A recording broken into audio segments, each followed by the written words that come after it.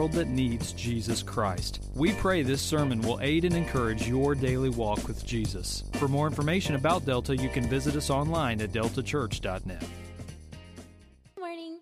The scripture for today is Titus chapter 2, verses 1 through 15. And if you are reading from the Black Pew Bibles, it should be on page 998. So when you're ready, please stand for the reading of God's Word. Thank you. But as for you, teach what accords with sound doctrine. Older men are to be sober-minded, dignified, self-controlled, sound in faith, in love, and in steadfastness. Older women likewise are to be reverent in behavior, not slanderers or slaves to much wine. They are to teach what is good, and so train the young women to love their husbands and children, to be self-controlled, pure, working at home, kind, and submissive to their own husbands, that the word of God may not be reviled. Likewise, urge the younger men to be self-controlled. Show yourself in all respects to be a model of good works, and in your teaching show integrity, dignity, and sound speech that cannot be condemned, so that an opponent may be put to shame, having nothing evil to say about us. Bondservants are to be submissive to their own masters in everything. They are to be well-pleasing, not argumentative, not pilfering, but showing all good faith, so that in everything they may adorn the doctrine of God our Savior. For the grace of God has appeared, bringing salvation for all people, training us to renounce ungodliness and worldly passions, and to live self-controlled, upright, and godly lives in the present age, waiting for our blessed hope, the appearing of the glory of our great God and Savior, Jesus Christ, who gave himself for us to redeem us from all lawlessness, and to purify for himself a people for his own possession who are zealous for good works. Declare these things, exhort and rebuke with all authority. Let no one disregard you. Amen. You may be seated. Amen. Well, thank you for worshiping with us this morning.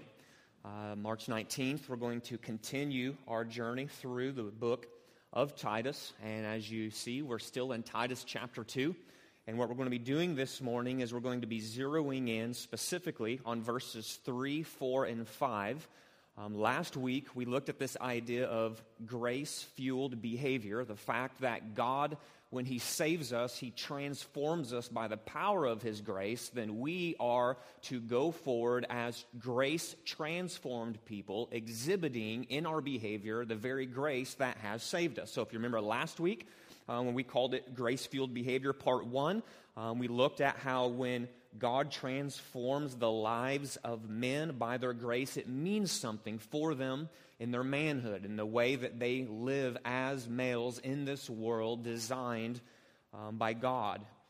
And so now this morning what we're going to do is we're going to zoom in specifically, like I said, on verses 3, 4, and 5, and we're going to look at what grace-fueled behavior looks like for women who have been transformed by God's saving grace. So I'm going to hit pause, we're going to pray, and then we're going to turn our attention to God's Word this morning. Why don't you guys join me in prayer?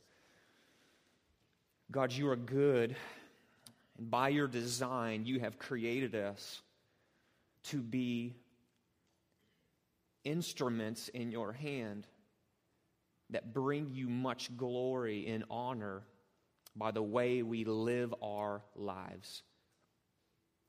The good news of your grace means something for us as men, and the good news of your grace means something for us as women. And I pray, God, that today you would take the words out of my mouth and you would press them deep into our hearts, not so that we would just be hearers of your word only, but so that we would walk out of here having been hearers of your word, fueled by your power, then to go be doers of your word as well.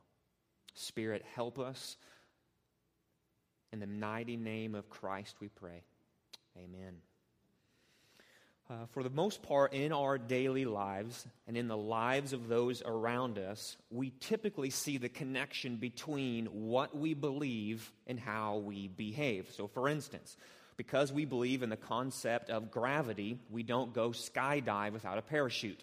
right? We believe if you jump out of a plane, you will rapidly start moving towards the face of the earth, and so that drives your behavior. You will jump out of a plane with a parachute to help fight the laws of gravity. Or because we believe that a truck or a car runs on gasoline, you're going to periodically stop and fill the tank. You're not just going to pump that gas full of tank and then just take off assuming gas is always going to be there. The fact that you put some in, it goes down, is going to cause you to go to the gas station every now and then and fill up your tank. What you believe in that instance drives your behavior. And like I said, for most people in our lives, we understand this connection. We see the link between what we believe and how we behave.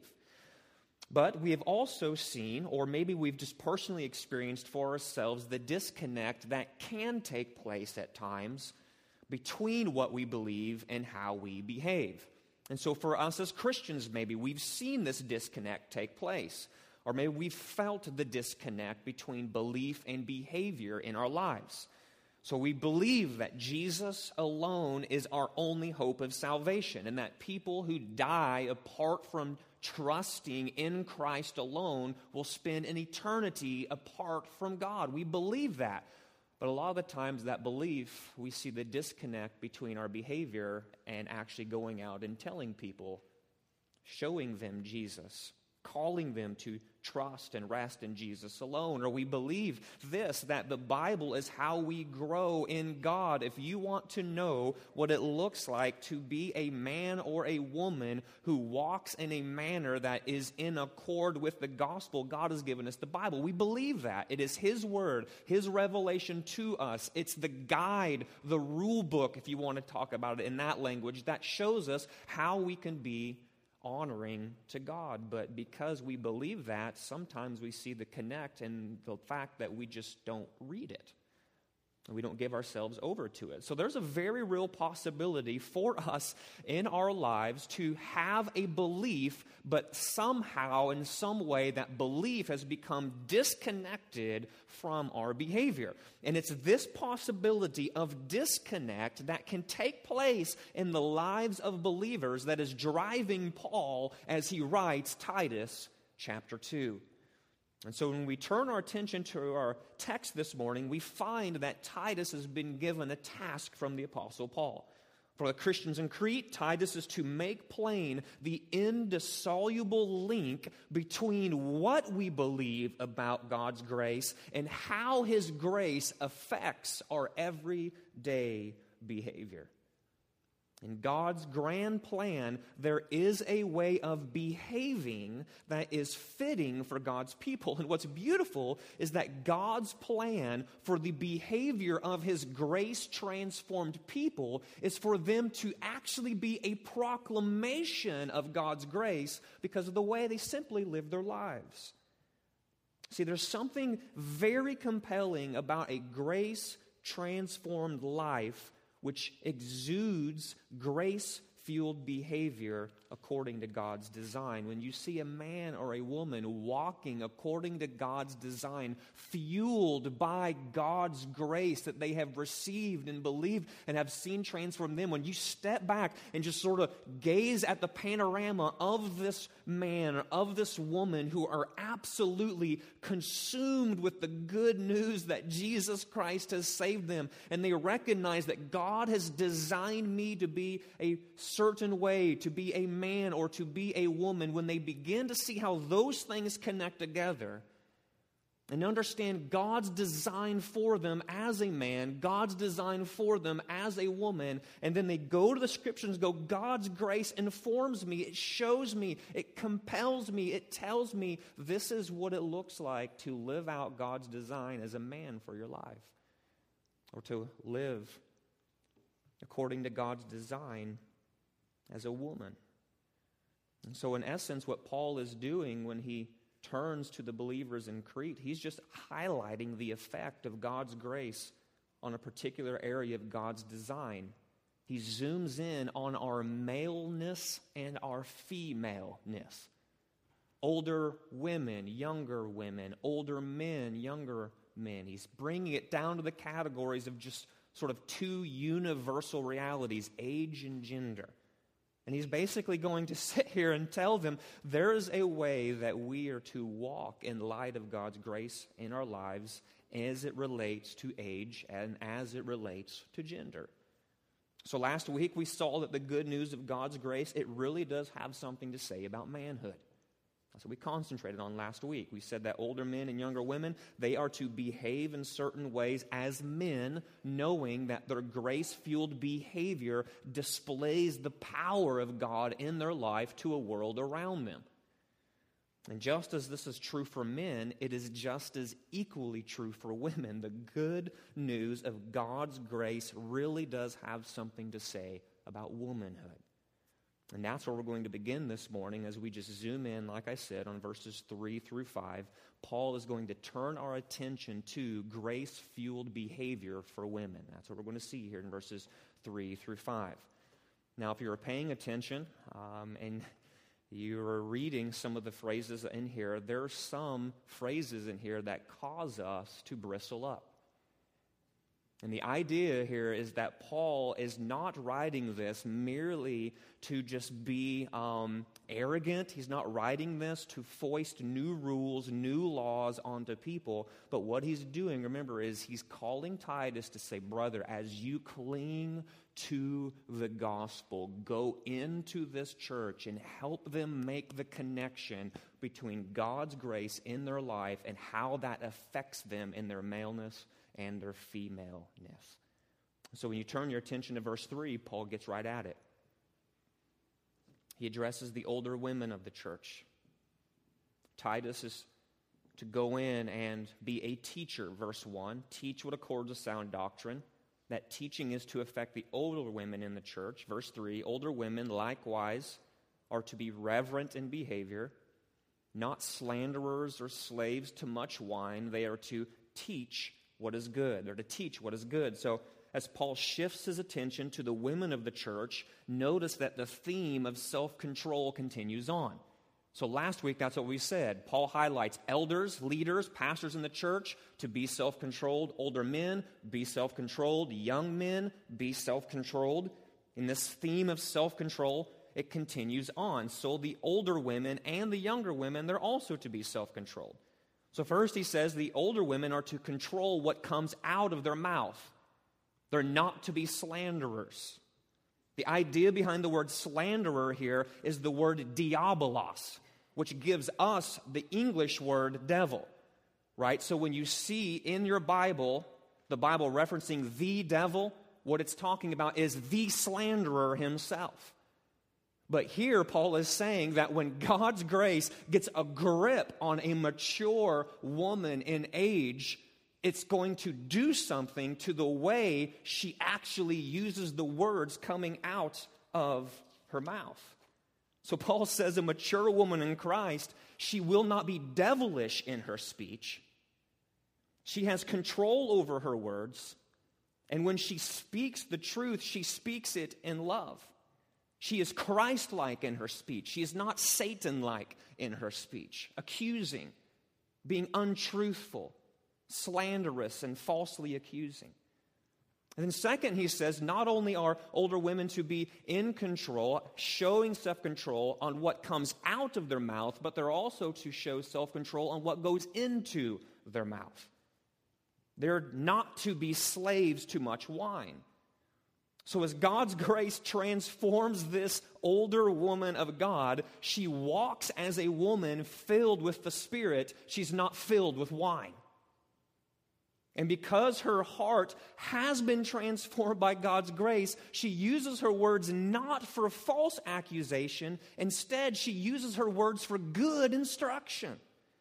This is how she's going to be reverent in behavior, Paul says, as she uses her words to teach what is good. Now, notice that there is a ripple effect that is to take place as a result of God's grace gripping the heart of an older woman, and as she guards what goes in her mouth and out of her mouth, there's going to be a ripple effect of godliness that begins to work its way throughout the church. Good teaching from Titus is going to lead to more good teaching from the older women.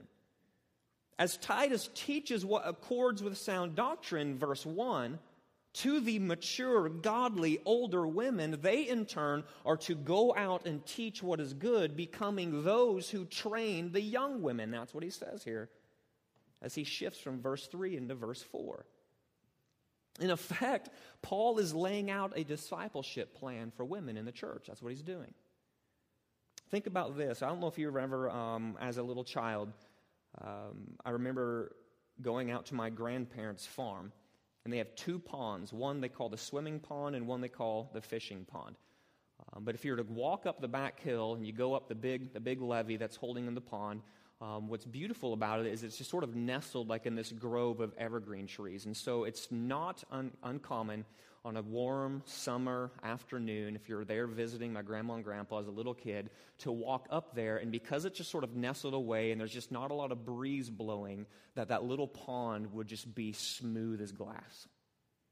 I mean, you could just sort of get down a little bit and you could just see, I mean, it's just reflecting the sky. It's reflecting the scenery around there. I mean, it looks like someone had came and just polished a sheet of glass and just laid it right out there into the middle of the forest that lays right out back behind my grandparents' home.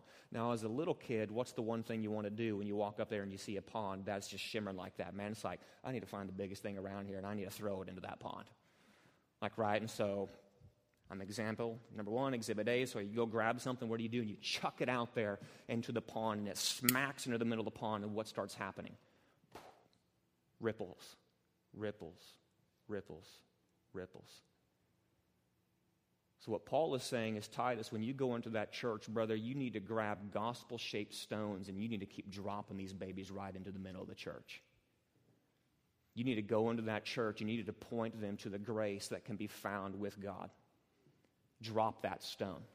Go in there and preach about the peace that can be found with God through Jesus Christ the Savior. Go in there and proclaim the hope of eternal life found in Jesus Christ. Proclaim the crucifixion of Christ. Proclaim the resurrection of Christ. Proclaim the power of God's grace to transform people. Drop that stone, drop that stone, drop that stone, drop that stone over and over again. Cling to the good news of God's grace that He saves sinners in Jesus Christ alone. And as you do this, Titus, it will have ripple effects of godliness within the church. It will change the hearts of people. Specifically, older women will be transformed by God's grace. And as they are transformed by God's grace, the ripple effect of the gospel in them is to go out as they teach and model Jesus to the younger women in the church. Well, we can ask the question, what good teaching did Paul have in mind?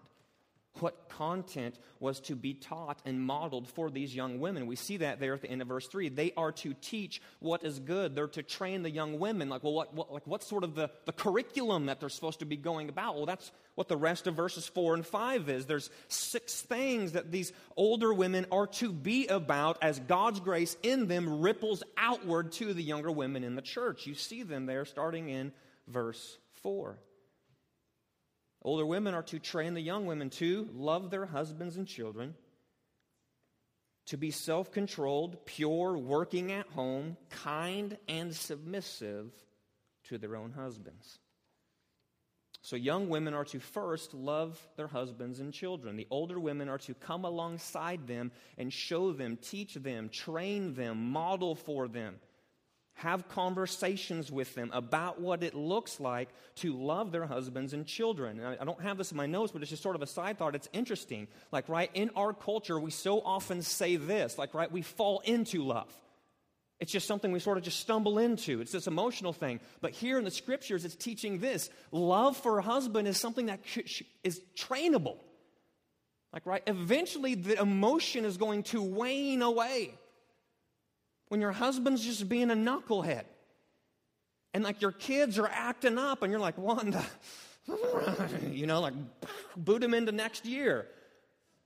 that you're not in love. The emotion that we describe as love is not guiding you in that moment. So that's what Paul says. He's like, listen, come on. This is something that we don't fall into. No, older women, you have walked this path longer than the younger women. You have experienced God's grace in your life in this way, in regard to husband, in regard to family. So come alongside the younger women and show them, train them what it looks like to love husband and love children. Men and women are different. It's not a news flash. At times, it can be hard to love your husband. Eventually, the shine will wear off in your marriage. The honeymoon phase, it will come to an end. The season will come when your husband will do something to disappoint you. There will be those moments when that sweet child of yours, who is high fives and puppy dogs and sunshine wrapped up in 9 pounds, 6 ounces, that little baby is going to start to grow up, and you will be astounded at the source of tears, the source of frustration, the source of heartache that could come from someone so small exposing in your heart so much sin.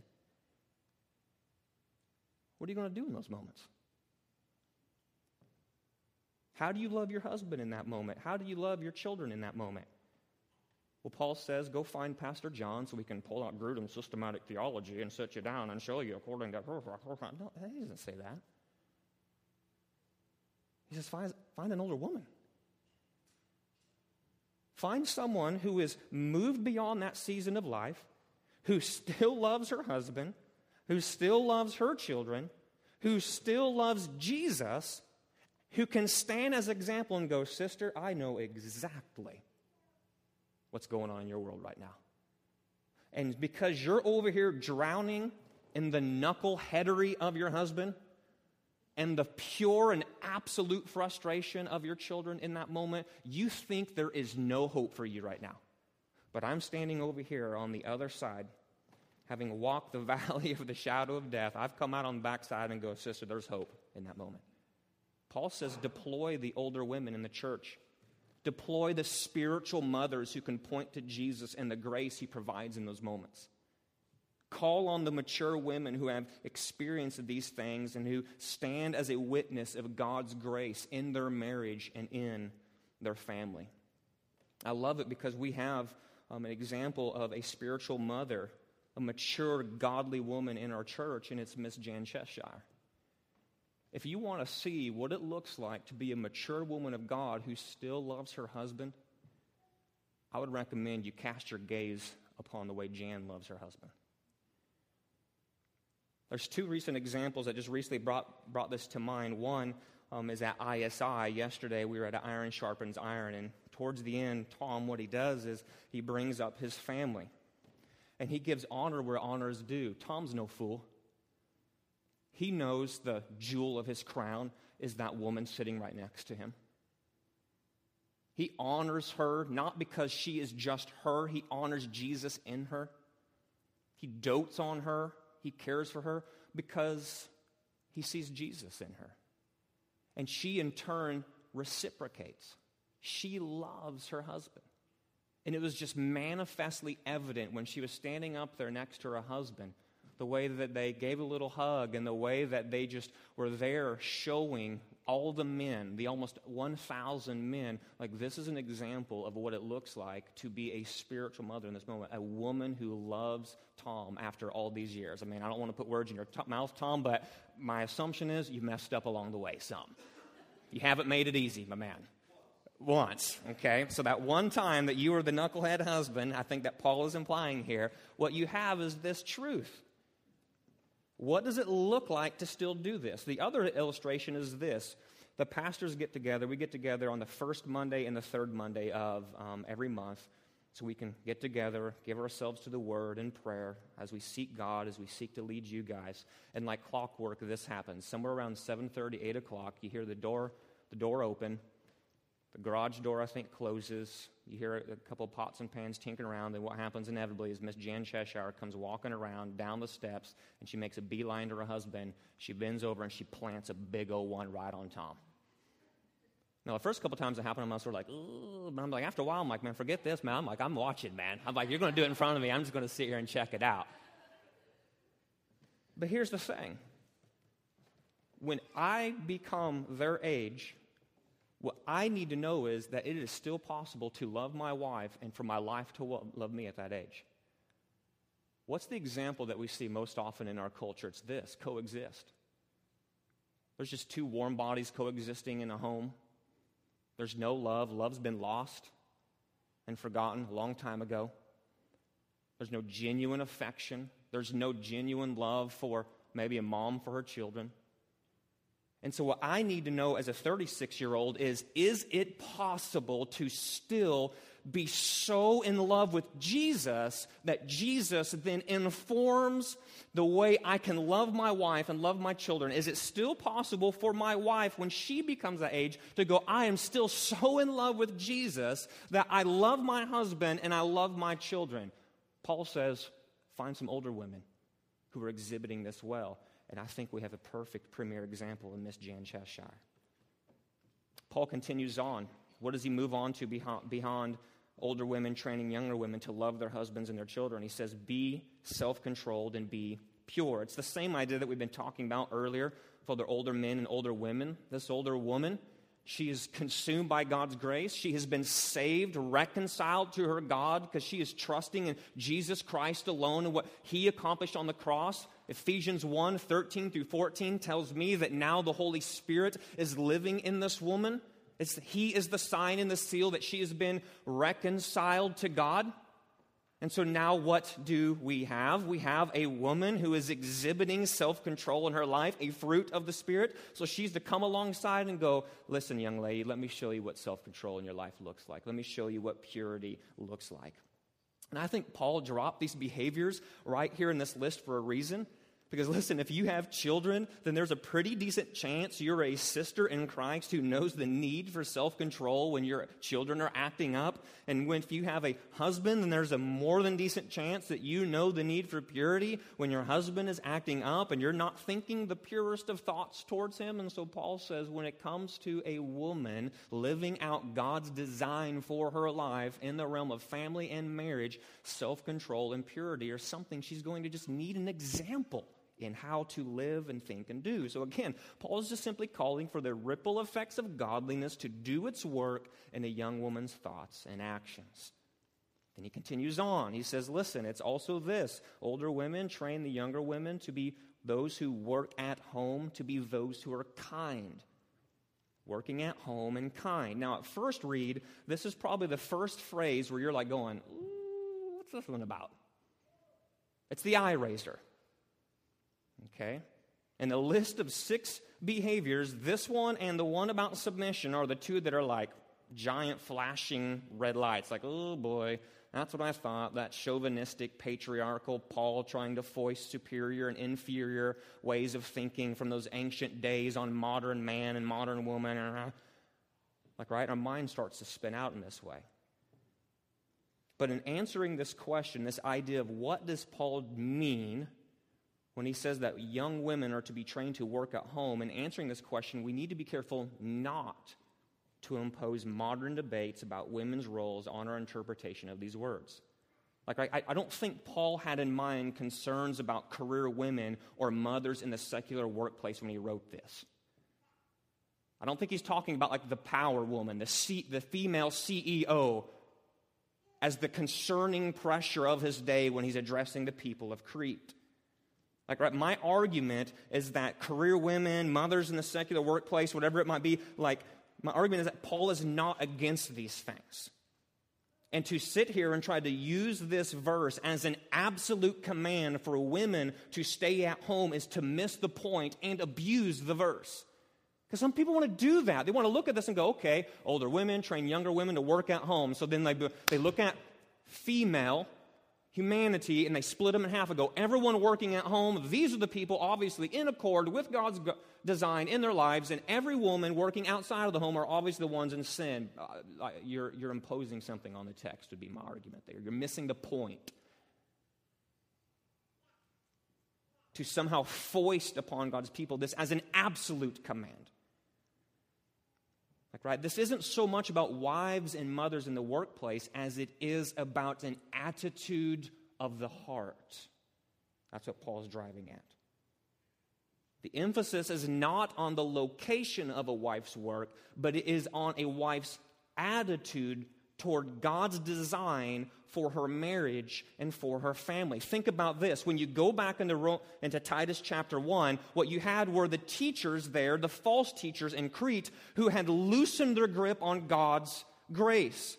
They were supposed to be the leaders who had been transformed by God's grace, who were clinging to God's grace, but in their decision-making, at some point in time, they said, forget this. I'm loosening my grip on God's grace. I'm not going to cling to and live out God's design for me as a teacher. And they were not, obviously, an example to follow. I think the same principle is being carried over here. God has a design for women, a certain role to play.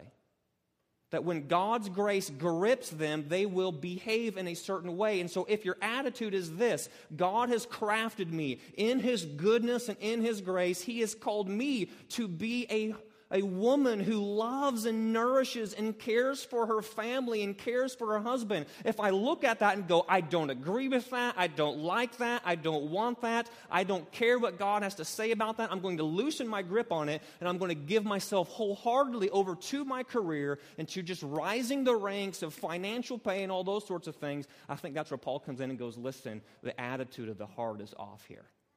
The attitude of the heart is off here.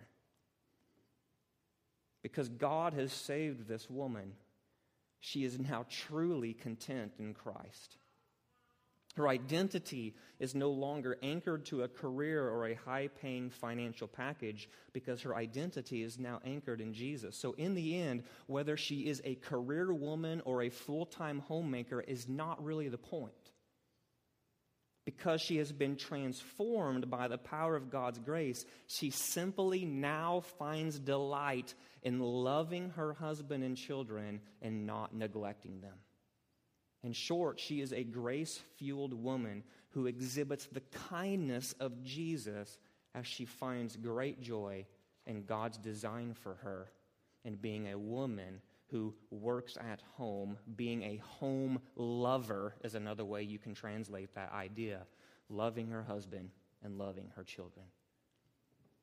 Lastly, Paul just shifts to the admittedly second hard phrase. That younger women are to be trained to be submissive to their own husbands. And here again, what we have to do is just pump the brakes a little bit and ask, what does this mean and what does this not mean? Okay? Now, it's important to clarify what Paul means when he says that a wife is to be submissive to her husband. Here's what it does not mean. What it does not mean when Paul writes this is that a husband is permitted to have a me dictator, you doormat mentality. Some husbands read this verse and that's the conclusion they draw. I'm the one who's in charge. I'm the dictator. I'm obviously superior. You're obviously inferior. You are to submit to me. That gives me the right to foist upon you this sort of dictator-doormat relationship there. And that is not what Paul is saying. The call for submission does not give any husband the right to be unfair, selfish, or abusive. So if you're a husband here today and you are operating in a dictatorial, autocratic, leading kind of way in your home, then you are a sinner. You're in sin. And you need to repent. You're not being Christ-like in your leadership. You're being satanic in your leadership. Abusive, dictatorial men are not following in Jesus' footsteps.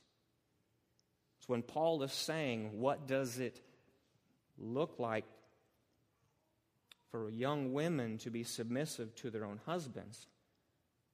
He's not saying that this is just the all-out right for husbands to be unfair, selfish, or abusive. Also, it does not mean that a wife is to suppress her intelligence, to suppress her talents, to suppress her gifts. I mean, let's face the fact. Like, husband, you're not smart. And your husband, and your wife is crazily intelligent. She's far surpassing you in this category. She's the gifted one in the home. She's the one with the talents. So when wives submit to their own husbands, it does not mean that a wife is somehow to suppress her intelligence, suppress her talent, suppress her gifts. Nor is she to just blindly follow her husband into unbiblical, illegal, immoral behavior because she is, quote, to be submissive to her husband. That's also what it does not mean. But what it does mean is that as a husband so loves his wife as Christ loved the church and gave himself up for her, he creates an atmosphere of sacrificial love in his home. She then willingly goes and says, man, I find great joy in submitting to this husband. Like, listen, the call for a young woman to be submissive to her husband, it's a two-way street. Notice what follows right on the very tail end of verse 5. It's the call for young men to be self-controlled. So the idea is this: God's grace grabs a hold of a man. And he's now no longer selfish, but he has self-control by God's power and God's grace in him. He's no longer living in a way to where it's, I'm going to use you to please me. I'm going to do this for me. I'm going to do this for me. I'm going to do this for me. It's all about me. I'm the dictator. I'm the autocrat. No, what happens when God's grace grabs hold of a man, it begins to do something in him. It begins to conform him to the image of Christ so that when he goes into his home, he leads like Jesus, creating an atmosphere in the home to where the woman comes along and goes, man, I've got me a Jesus man. And I love him. And I love my children because of the atmosphere he's created in the home. I delight to be self-controlled, pure. I delight to love my husband, love my wife, not neglect them. I delight to be kind and Jesus-like in this way. I delight to submit to his Jesus example of leadership in the home. The call for a woman to be submissive to her own husband, notice, not every husband, but submissive to her own husband. It's the backside of the coin that comes alongside with the same grace-centered command for the young men to be self-controlled. And see, when all of this starts to take place inside the church, when older men are exhibiting grace-fueled behavior that imitates Jesus because they've been saved by Jesus. When older women who've been transformed by God begin to exhibit a behavior that looks like Jesus. When young women who've been saved by grace begin to walk in a manner that shows they have been saved by grace. When younger men who have been ransomed and redeemed because God has saved them begin to walk in a way that examples Jesus. And as it relates to self-control, there's just something very compelling about this. Something very compelling about God's design and the way it relates to older women training younger women. So when you come down to the end of the verse 5, notice something. Notice the so that of submission. There's a purpose. Do you guys see it there in verse 5? This isn't Paul just ripping off a laundry list of stuff like, oh, I mean, I guess you got to do something, Titus. So you might as well just tell women to submit to their husbands and might as well just tell young guys to be self-controlled because, who knows why? That's not the reason. Look what he says there in verse 5. Older women train younger women to be self-controlled, pure, working at home, kind, submissive to their own husbands, so that the word of God may not be reviled. So that the word of God may not be reviled. Or to put it positively, so that the word of God would be praised or championed as a result of your grace-fueled behavior. So we see that the submission of a wife to her husband, it is not a superior versus inferior relationship. Instead, we see how grace-fueled submission actually results in the progress of God's mission. Do you see what Paul's doing? He's basically saying this: when a wife, fueled by God's grace in her life, lives out God's design for her in the realm of family and in the realm of marriage, there's something winsome about that picture that screams, Jesus has saved me. God's grace has transformed me. And people on the outside looking in and go like, what? How do you love that guy?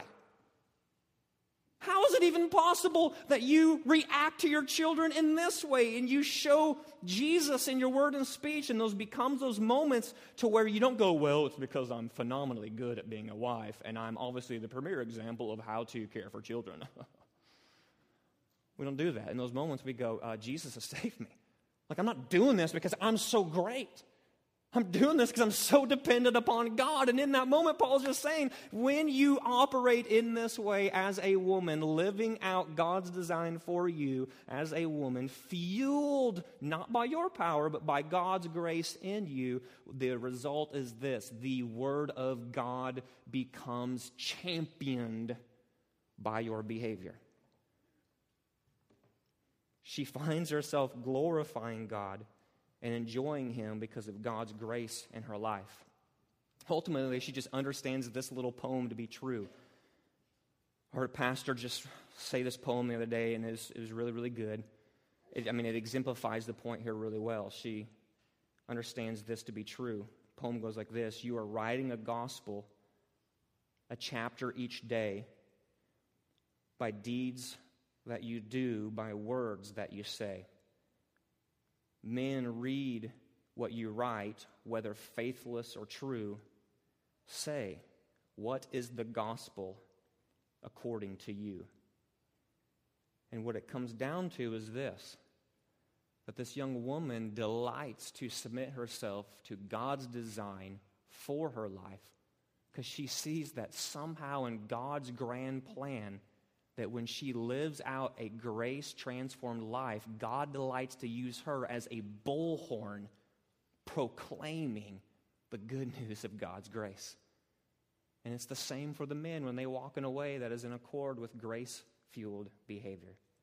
So as we go about our week, my prayer for us is that we would truly be witnesses to God's saving grace in our lives as our behavior lines up with our gospel belief, glorifying God as the men and women that God has called us and designed us to be. Let's pray. God, thank you for the truth of your word. God, I pray that you would sanctify us by your truth. God, I pray that the words that have just been communicated out of my mouth land with the intention of my heart. Father, where I have misspoken, God, would you take those words and then you just remove them where truth has been rightly delivered? God, I pray that you would transform us and conform us to the image of Jesus. We need your help in this way, and it's by your great power we ask that you would come and fuel us, equip us, empower us to walk in a way that brings you much glory this week. It's in your name we pray. Amen.